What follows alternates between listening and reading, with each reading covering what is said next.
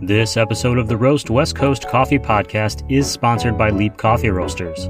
Check out their recently redesigned website, www.leap.coffee, and celebrate your love of coffee and of love with a bag of Wedding Blend, which you can order on www.leap.coffee.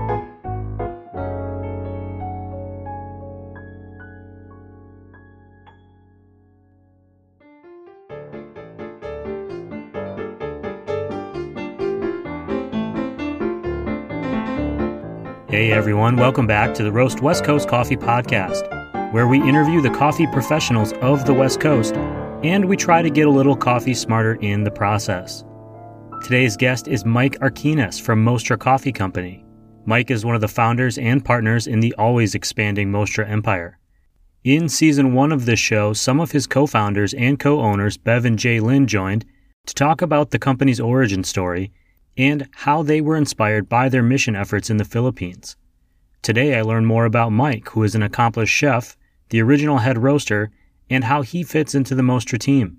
We talk about his experiences with flavor and how that has helped him create an incredibly broad and influential beer and coffee collaboration program.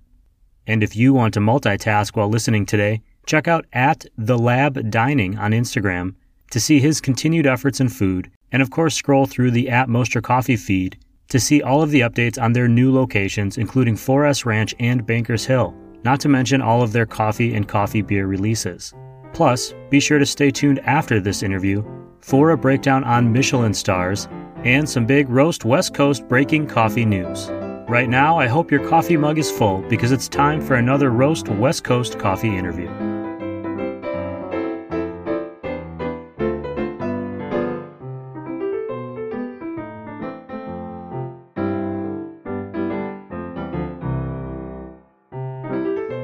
Well, welcome to the Roast West Coast Coffee Podcast. I appreciate you being here. I had a great time talking to Bev and Jay Lynn last fall, so I'm excited to talk to you, learn more about Mostra and specifically the coffee and beer collab thing. Let's just start with you. What's your backstory? Before Mostra came along, what were you doing? What was your passion? What was your life like? So I guess to really go back, we can take it back to my roots. Is I'm originally from the Bay Area, from Vallejo, California. I was actually born in Connecticut. I was a Navy brat.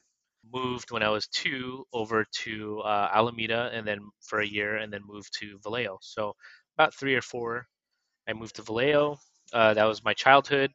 As a child, as a adolescent, or as a teenager, my goal was to be a nurse.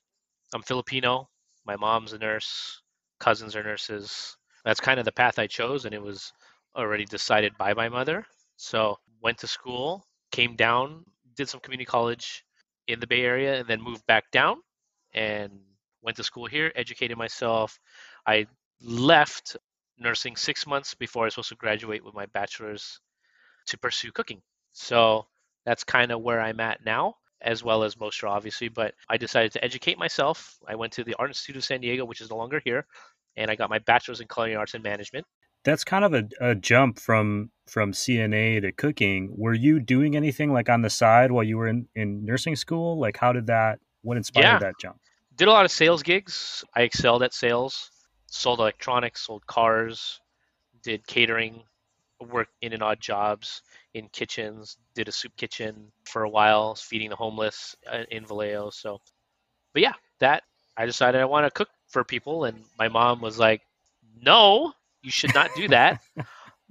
Because nursing she immigrated here, so she knows how hard it is to get a well-paying job, respectable paying job. She cut her teeth in Brooklyn, in the 70s, which was a totally different time and place than it is now. And she worked hard, very hard. So for me to say I want to move from a very well-paying potential job to serving people food was not her thing, but I decided that was my path. I love having the ability to create experiences for people through food, So that's what I did. I worked in and around San Diego. I traveled to New York. I traveled to Chicago, cooked in New York at the Michelin level, came back, and then I worked in Chicago for for about a year at two Michelin star place called Charlie Trotters, and came back to San Diego and started the lab dining sessions and wanted to provide that kind of experience, high level beer paired, coffee paired, cheese paired, multi-course, multi-sensory experience for San Diego. I'm not saying that there was not that kind of experience at that time, but at the catering level there wasn't. So that's kind of where that came from. We've kind of traveled in an opposite path. I've also lived in Chicago and Brooklyn, and I grew up in the restaurant industry with my family.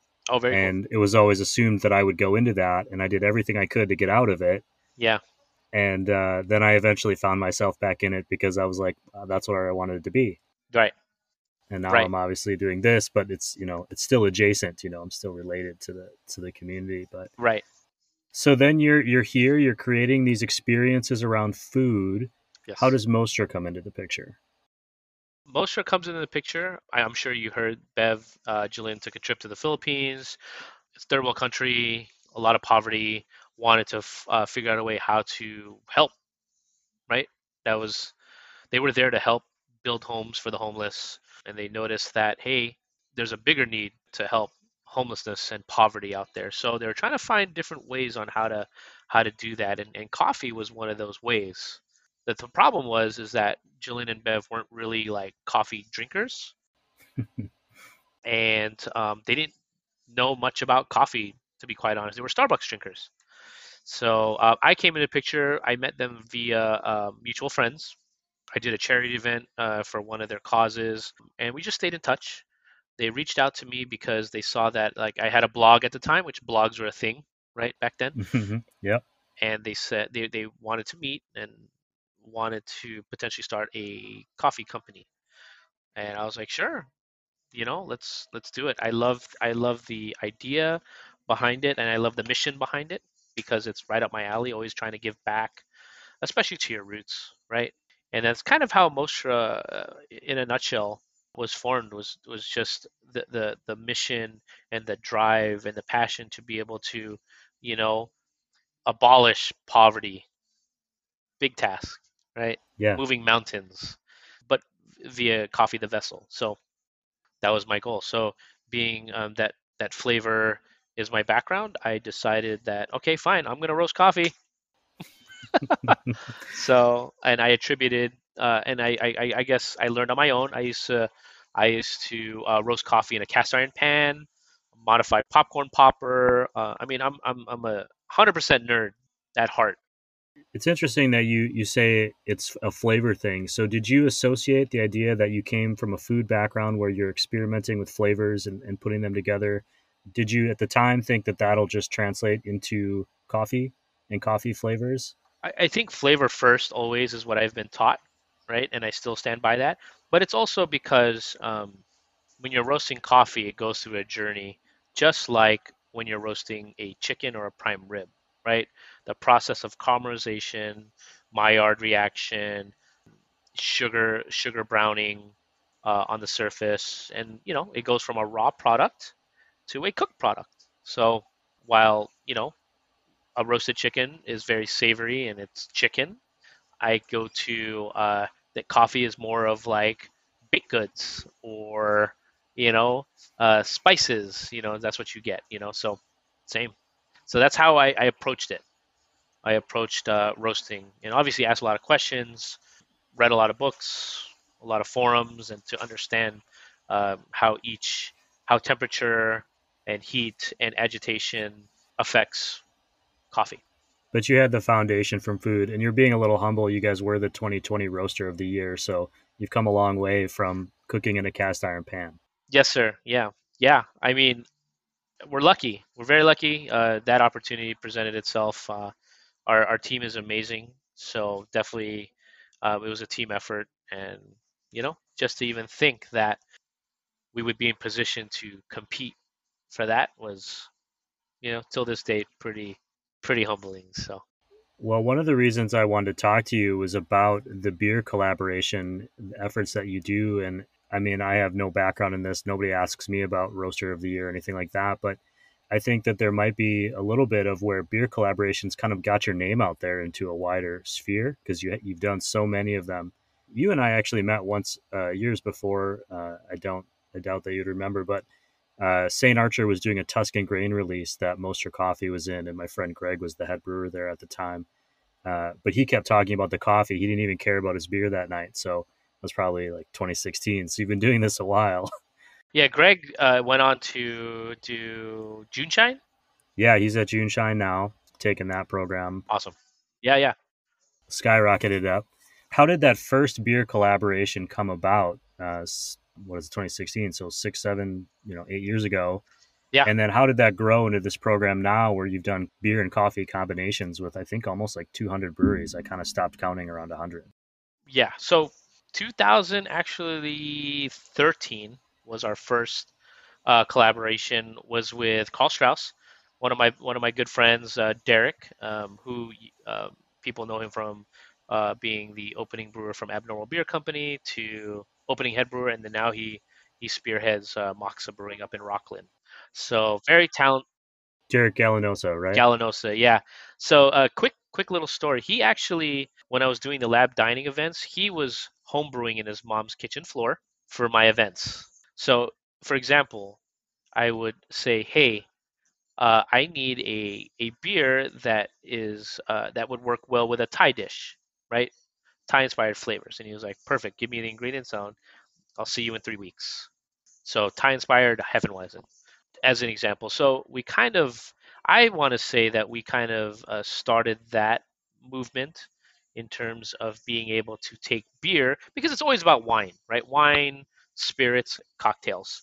And I wanted to change that because Derek was so passionate about it. I was like, let's explore beer.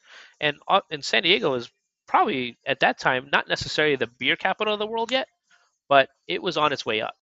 How did that grow into other breweries wanting to use your coffee, creating that partnership and just Right. exploding the way it has? Because I don't know of any other coffee company that's worked with as many breweries as you guys have. Right. Well, yeah. I mean, it's honestly, it was just I like to think that as a cook, as a chef, you got to be a problem solver. So I feel like at that time there was a need for better coffee in beer. Why? Because there were breweries locally, paying attention so much to the brew process, the water quality, hop selection, grain selection, so on and so forth. But then when if it ultimately becomes a coffee stout, and they just go to Vaughn's and get coffee off the shelf, that's kind of like. And coffee is not a subtle flavor. That is a pretty aggressive and dominant flavor to play with. So I figured, hey, like, why don't we try to custom tailor coffee, kind of like a fine Italian suit to a person, but for the beer, right? Really pay attention to the brewer and understanding the brew process, right? And then providing a service, right? And saying, okay, based on what you're telling me, you need this kind of roast, and you need to steep it in the beer for this amount of time because it's this either coarse or whole bean or cold brew, and we're going to extract and we're going to potentially get these flavors out of it with everything all encompassing, all the variables, all controlled on our end to provide a product in the end that will best suit your project. It's really interesting how it kind of comes back to that flavor for you, even in that process. You were thinking that far ahead. Yeah. It seems pretty simple when you think about it, though, right? You're going to use high quality ingredients. You're going to get a high quality result. It does seem simple, but it feels like there's always so many other things that get in the way of that, or you get distracted from those simple things. And coming from a food background, I'm always appreciative of simple recipes because on the management side, I was always thinking, well, if it's got five ingredients, that's cheaper than if it's got 10.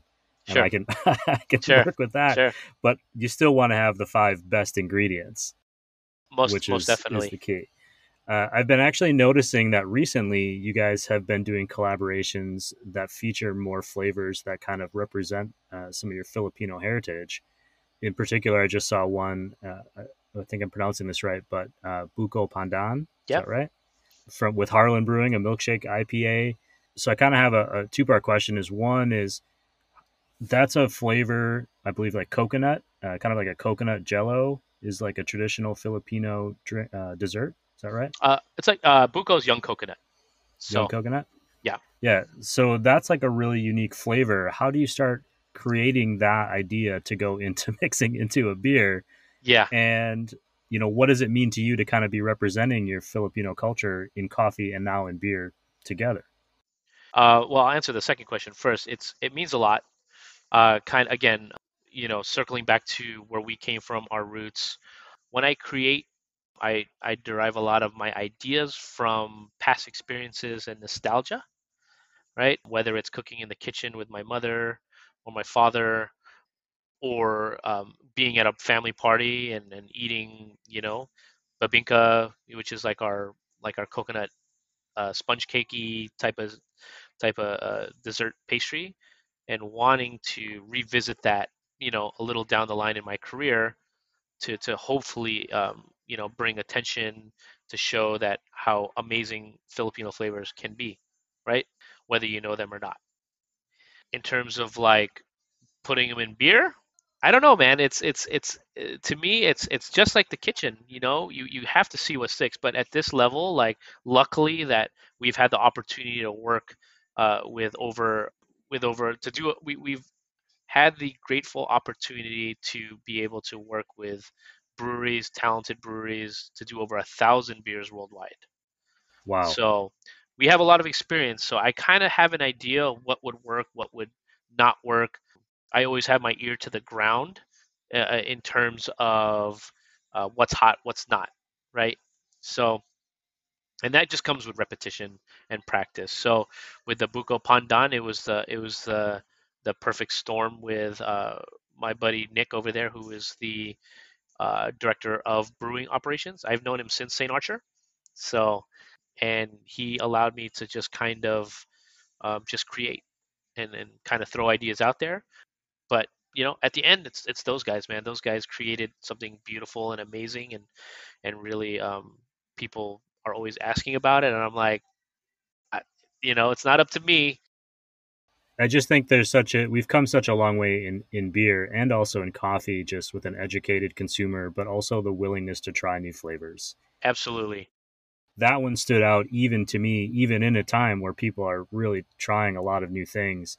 It's just not something you see every day. It's not a no, flavor or a style that you're going to see in beer very often. yeah, And truthfully, one thing I thought was really interesting was how that experience with that beer could inspire somebody to try to find out what that means, yeah, what's the story behind it, and possibly try that yeah, dessert and learn more about that your culture's food, Filipino culture food. absolutely, absolutely.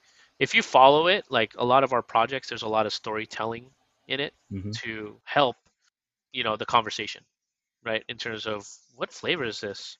Where do I get it from? Where does it come from? You know? So that's kind of the idea behind a lot of the projects we do, whether it's food, whether it's beer, whether it's coffee. We always like to attach a story to it because we feel like the better equipped in knowledge wise that we provide to the public, the better they'll understand not only the method to the madness, but also our business and what we're about. So You guys have 4S Ranch now, which has a yes, beer and wine license. yes. How has that changed your beer program? Does it inspire you to do more stuff internally, or have you learned some new things about what people are expecting when they come to a place that has beer, or just how has that changed the program? Yeah, it's a whole different world. Beer buying, beer curating. Even though we've been a part of so many amazing projects, this is completely new, and we're still learning the game in this sense. But the response has been amazing. The public has been coming full force every time we put out an event or release, and a lot of people are just like, it's about time, right? Because we've been doing it for so many years. But we're a coffee company. We're a coffee company, and we're a coffee company that so happens to provide high quality coffee for amazing breweries. So to us, it made sense, but to the public, they're like, finally, So Yeah.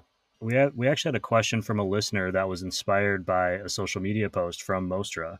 Francis Perez is the name of the person who reached out, and it was about barrel aged coffee beans. They saw a post that you guys did a collab with Horace Aged Ales, and was wondering about how barrel aging kind of affects the coffee bean flavor. And then also, I kind of was wondering just how the beans' freshness and quality is impacted. Are they roasted before or after they get put in that barrel? Or Yeah. and I think she also wants to know if she can still get her hands on some of those. Yeah. Great question. Barrel aging coffee is something that I've always wanted to do because I am a beer fanatic, bourbon fanatic historian, and I love being able to take a product and refine it. I think it comes out a little more.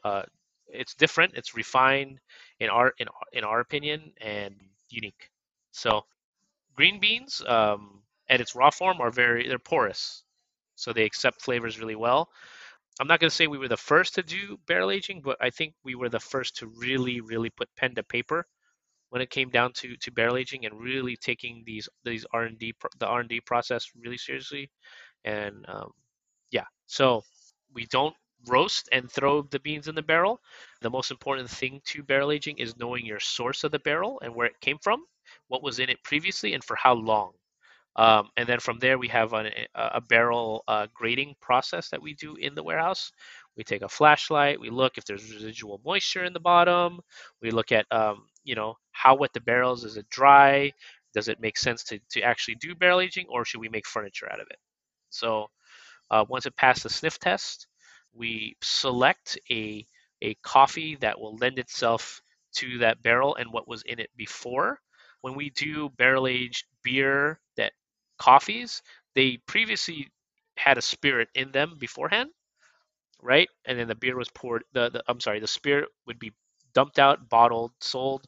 They would send that to a brewery. The brewery would, put a stout or barley wine in it, and then they would age it, they would dump it, they would bottle it, they would sell it, they give that to us. So we're essentially the third manifestation of this barrel. So then we would select the coffee. So if it's a bourbon barrel, really chewy, tobacco smoke, you know, even coconut you get in wood, we'll select a coffee that will either cut, contrast, or complement that flavor. We add the barrel, we load the barrel up, we tag it, and then the tag will read what kind of coffee, what barrel, where it came from, what the date is, and then how many pounds went into it. We'll also check moisture content of the bean periodically. Our production staff builds these. We have barrel racks, but they have casters on them that they just drilled onto the barrel rack so that they can rotate the barrels. Before that, it was just me in the back alleyway rolling it around like a madman, like I was Donkey Kong, with his barrels. So grateful for the production team to kind of put that together. So now it's a lot easier being able to agitate. So we don't fill it to the top because you need room for the beans to tumble and to have better surface to bean contact.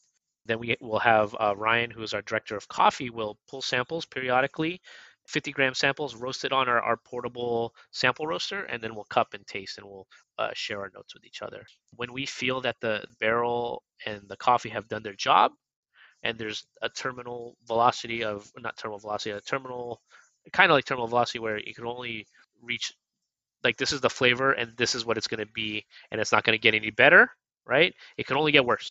That's when we Nick, who's the roastician, he's our head roaster. He took over from myself a few years back, and that's when he does his magic, and he'll roast, and we'll also cup that, decide what works best. Then we goes to full production roast. When I first asked this question a few minutes ago, I just was not thinking it all the way through. I wasn't thinking about the whole process that goes into just the barrel before even the bean is introduced to it at any point. And so that's a much more intricate process than maybe I was anticipating. Yeah, and there's a lot of other things that we do, but that's pretty much the gist of it. That's pretty cool. What about you? Is there anything about you that you think is interesting as far as how your relationship with coffee has changed since you've started this process, and beer has changed since you've started this process? I have much more respect for the industry, right? When you tell people you're in the coffee industry, or I tell family I'm in the coffee industry, they just think that I have like a coffee cart or something, and we pull shots and we make lattes and stuff. So I have an ongoing respect for the coffee business. And yeah, so in terms of beer, like I take a lot of what I do. I take pages and snippets of my experience in beer as a beer nerd, right? From the beer industry. So respect is always there too as well. We owe a lot to the beer industry, which is why we, via beer, via our events, via our anniversary party, we're always paying homage and nods to that industry because they honestly helped us a lot along the way. Yeah, the idea of teaching customers about the process of brewing beer kind of lends itself to the process of creating a craft coffee, doesn't it? Absolutely. Anything else that we didn't cover today that people should know about Mostra or just about coffee in general or about what you guys are doing over at the new location? New location. I mean, we're cranking. We have a bakery opening pretty soon. We have our beer program as we talked about. You know, be on the lookout for more events, more experiences, beer dinners, wine dinners, sake dinners. We are in the process of opening a new location in Bankers Hill.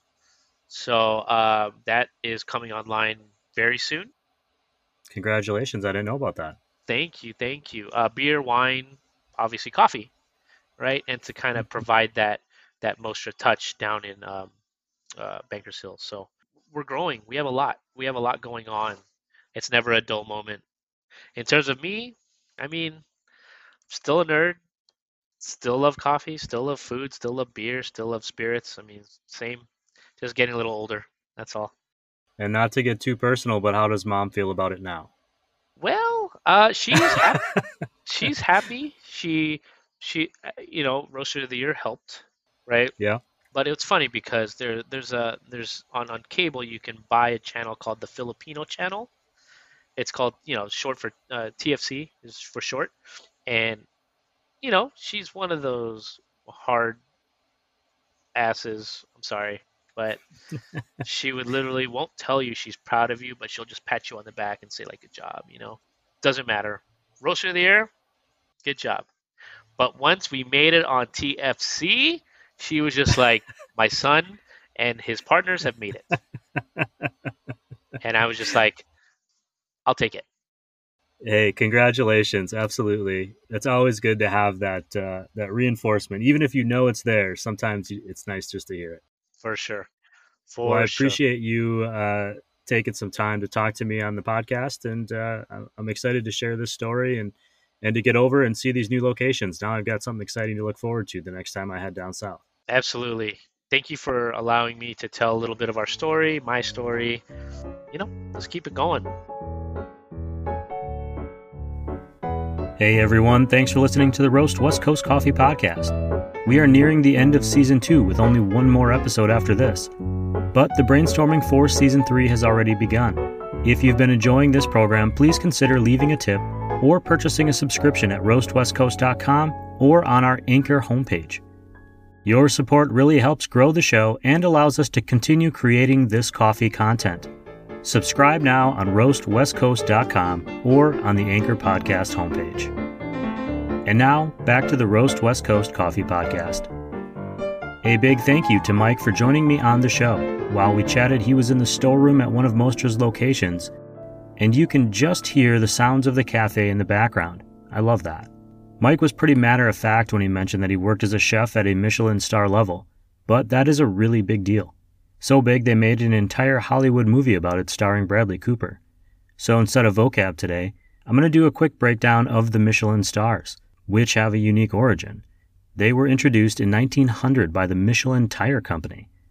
Michelin Tire began publishing their annual Michelin Guide to Local Attractions in an effort to get more people interested in driving cars for leisure, and by extension, create more demand for Michelin tires.